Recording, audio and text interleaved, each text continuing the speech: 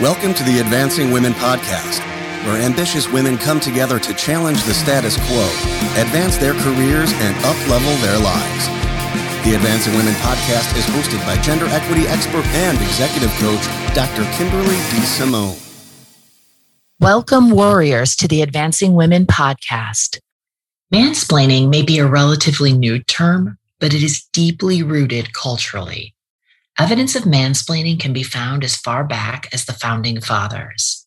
In a letter written in 1776 from John Adams to his wife Abigail, in response to her Remember the Ladies letter, where Abigail Adams asks our second president to remember the ladies in any new laws he may create, she writes, quote, "Do not put such unlimited power into the hands of the husbands." In his reply, John Adams said, "Depend upon it, we know better than to repeal our masculine systems." In other words, he tells his wife that wives need not worry because the masculine system, meaning men, understand the experience of being a wife and know what is best for women. Now, on a side note, we have to give props to Abigail Adams. She was a badass to push these sentiments in the 18th century. In that same letter, she underscores her point, stating, "If particular care and attention is not paid to the ladies, we are determined to foment a rebellion and will not hold ourselves bound by any laws in which we have no voice or representation." And props need to go to John Adams, too, for marrying such a powerful and outspoken woman at that time. And in fairness to John Adams, the evidence does suggest that he truly saw Abigail as an intellectual equal. The thing is, though, she wanted her husband to protect women from those who didn't respect women the way that he did. This is always the issue with talking about mansplaining or other bad male behavior. There's always the risk of offending or turning off our male allies. I talked about male allyship in a previous episode, and please, male allies know, talking about bad behavior is not about calling out all men. It's about bringing to light social behaviors that can negatively impact gender equity so that we can all do better. And by do better, that can mean being an upstander, a call to see it, acknowledge it, and disrupt it. And so we need to talk about what mansplaining is and what it is not.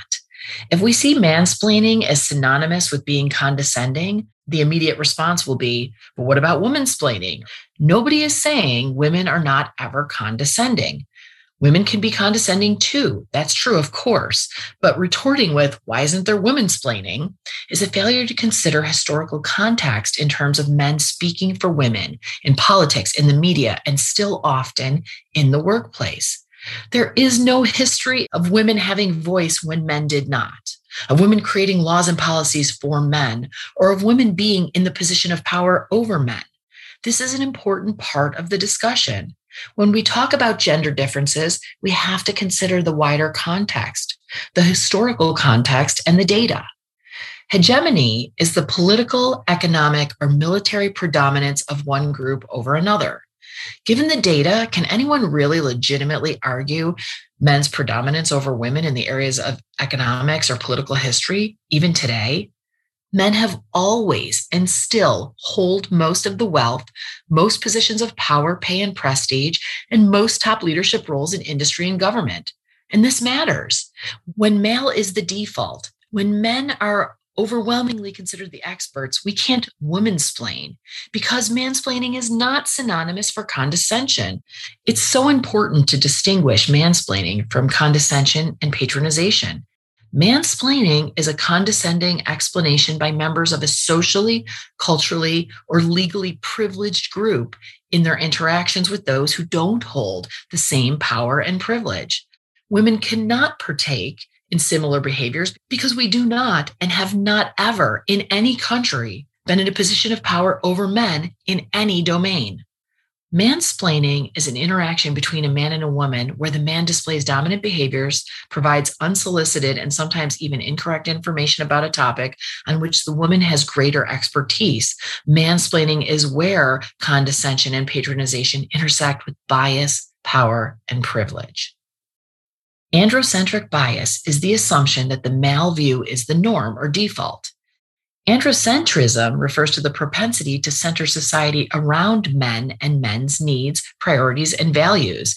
This is well supported in the literature, from how products are designed, like seatbelts, how crash test dummies reflect the average male build, to the medical industry. There's plentiful research to support how women's health has been adversely affected by overgeneralized medical research based solely on male participants. Even the temperatures adopted as appropriate or ideal in the workplace are derived from male comfort standards. And the list goes on, which is all to say that when male is the default, it is unlikely that women will throw around their expertise to women-splain to men. We're too busy proving it again, proving it over and over that we even have the expertise we've earned. The reality is, historically, men have spoken for women, and historically, women have not spoken for men. In an Atlantic magazine article titled A Cultural History of Mansplaining, author Lily Rothman gives the example of an article written by Lyman Abbott, a prominent New England theologian, that appeared in a 1903 issue of The Atlantic. The article was titled, Why Women Do Not Wish the Suffrage. Abbott writes, I believe it is because woman feels, if she does not clearly see, that the question of women's suffrage is more than merely political, that it concerns the nature and structure of society, the home, the church, the industrial organism, the state, the social fabric. And to a change which involves a revolution in all of these, she interposes an inflexible, though generally a silent opposition. It is for these silent women whose voices are not heard in conventions, who write no letters, deliver no lectures, and visit no legislative assemblies that I speak. So hopefully you see the mansplaining smattered all over the article, starting with talking about what women feel and then don't, quote unquote, clearly see. Thank you, Abbott, for bringing clarity to women's feelings despite their apparent confusion on the issue.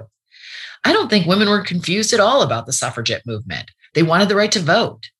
As Abigail Adams said more than a century earlier, to not, quote, hold ourselves bound by any laws in which we have no voice or representation. Then when he says, I speak for those who don't. Yes, Lyman Abbott, you totally know what women want better than they do. I guess women in favor of suffrage just didn't understand the true female experience as well as he did. And these are older examples, right? So you may be saying, that doesn't happen now. And this, again, is the dangerous and limiting mindset that suggests problems that hinder women have already been solved. Centuries later, in Solnit's very famous 2008 essay, Men Explain Things to Me, which later became the 2014 book, Men Explain Things to Me, this behavior, this phenomenon, was brought into the modern vernacular. Later that year, the term emerged in pop culture when it was first used on the internet meme database Know Your Meme. And in 2014, the term mansplain was officially added to Oxford dictionaries. From these origins, the term mansplain quickly gained momentum, especially in social media. It has steadily gained traction in the online community and in the media, much to the chagrin of many who argue it is sexist. And so we have to deconstruct the term and do a quick inventory of the power dynamics that are so important to the topic. Gender bias is rooted in the interpretation of who the expert is, or at least who the expert should be, along with the assumptions of which gender is more competent. It has been shown through research that the male vantage point is often seen as the default in relation to expertise on most topics of discussion. This androcentric bias, the assumption that the male view is the norm or the default, is proven in the research, which shows that men are often perceived by observers, colleagues, managers, associates, etc., as expert and as the most informed contributors, even when this is not the case. Part of this is the take control ideal, which is so valued in the workplace when men do it, but less so when women do. This is that tightrope bias, the balance between being perceived as too masculine or as too feminine when we don't adopt masculine traits. In the workplace, in most professional domains, the research shows that often men are expected to assume control or take charge, while women are expected to take a step back, to foster cooperation, to be supportive.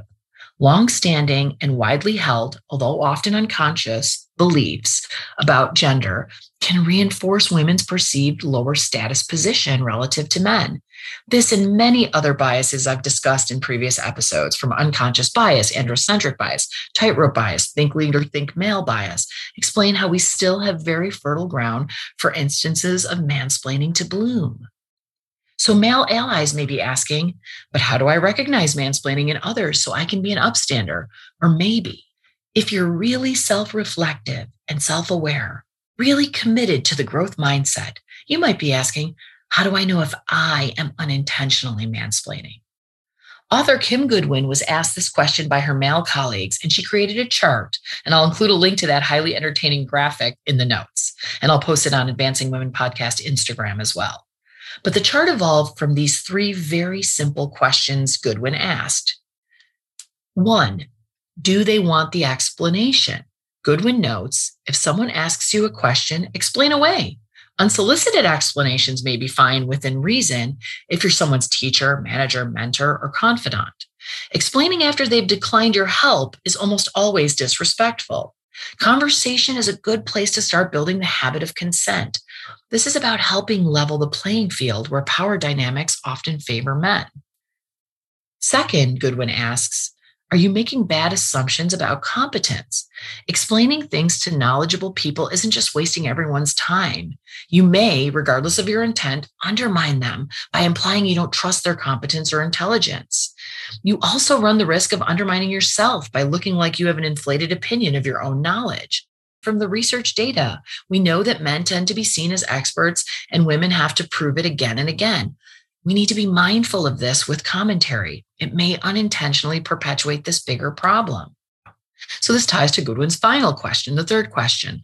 How does bias affect your interpretation of the above? Both questions are complicated. We're all taught gender bias in behavior and communication from an early age, even with boys and girls being criticized and praised for different behaviors in school. We all like to think we treat people fairly and equitably, but it is often assumed women are less competent and knowledgeable.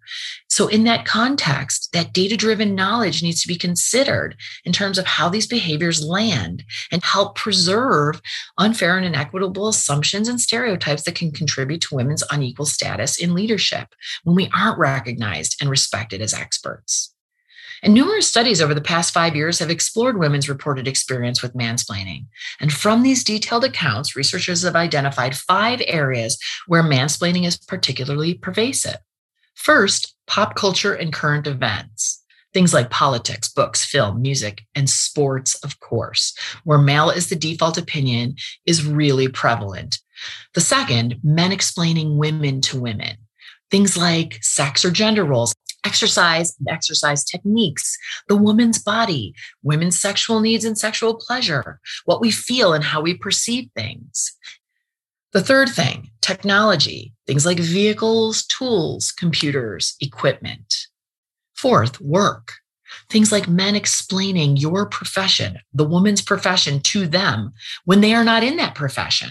Explaining how to best perform one's job, or equating an article or book they read is almost on par with a woman's decades of experience and learned expertise.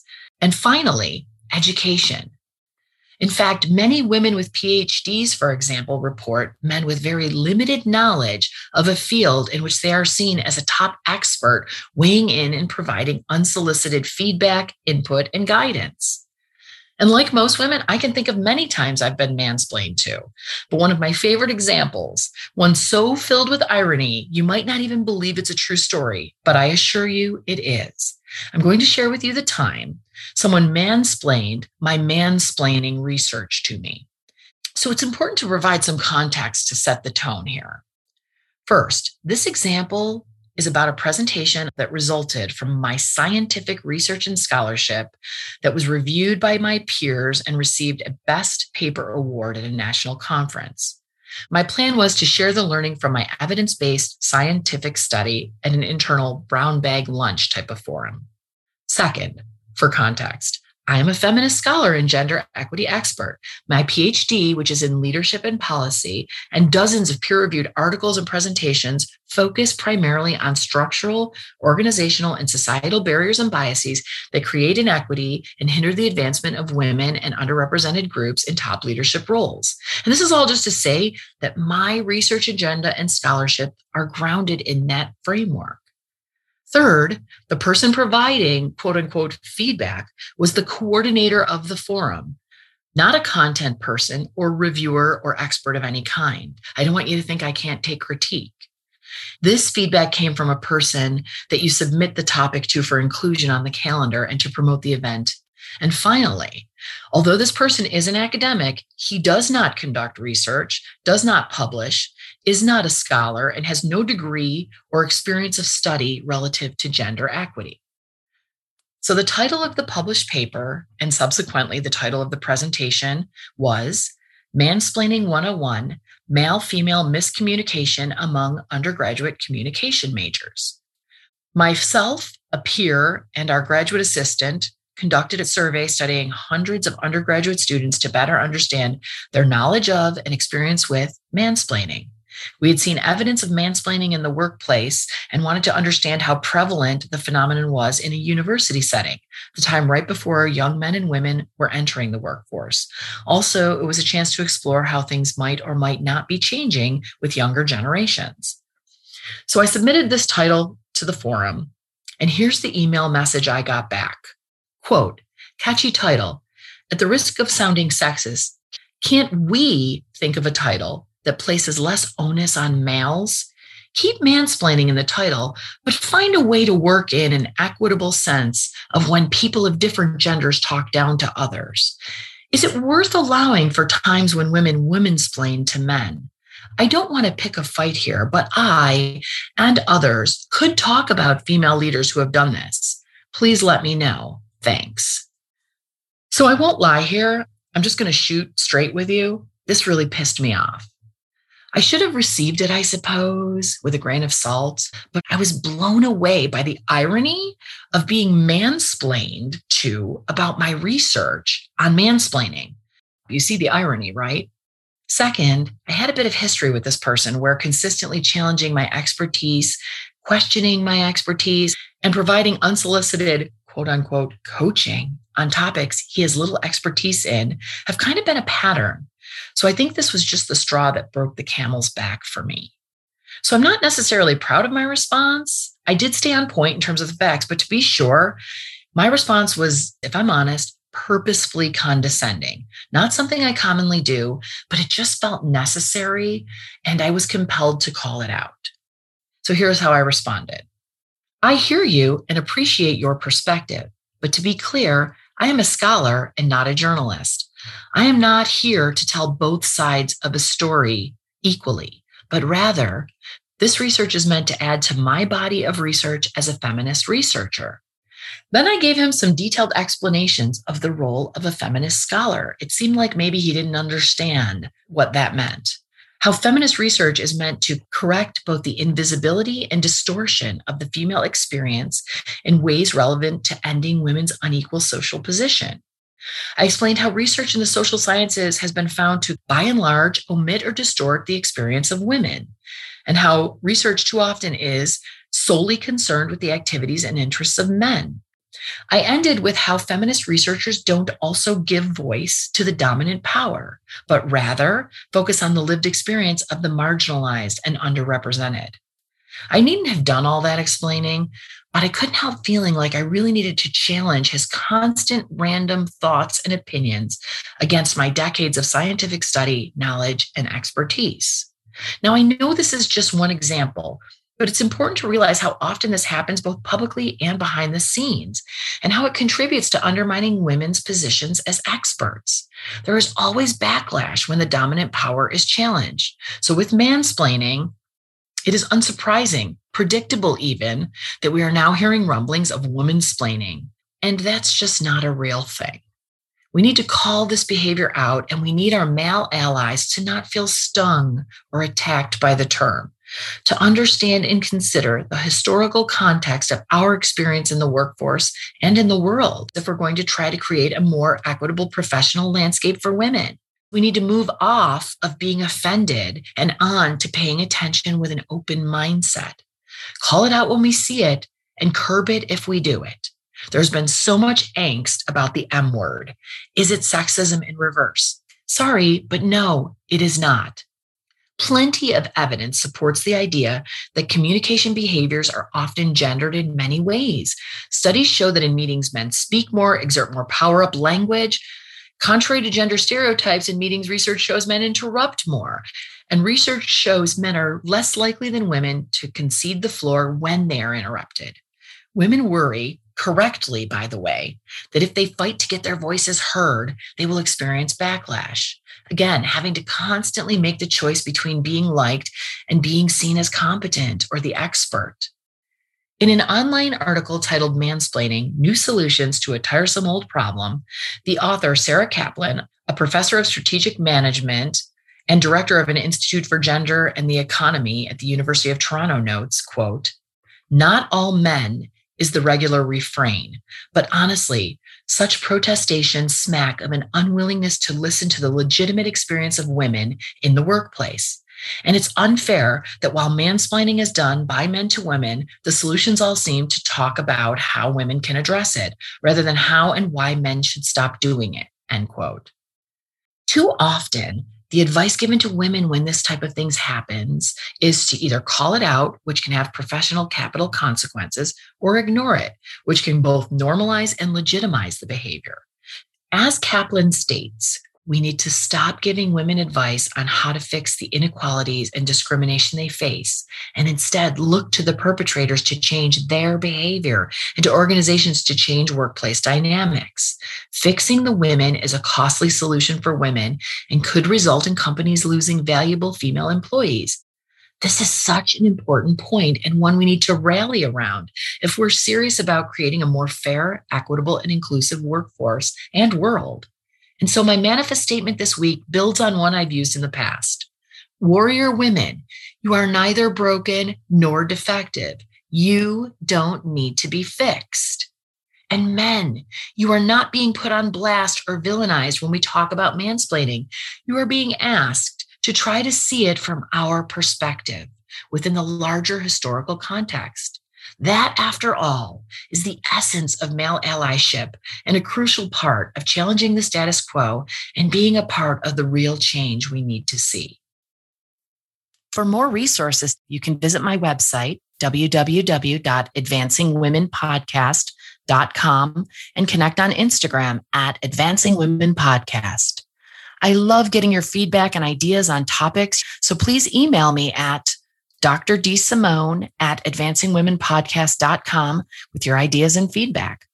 I just want to thank Joe Jacobs, the audio warrior who wrote the music for this podcast, and a huge thanks to Heather Harris, the creative warrior who designed the Advancing Women podcast logo. And thanks to all of you for joining me here today.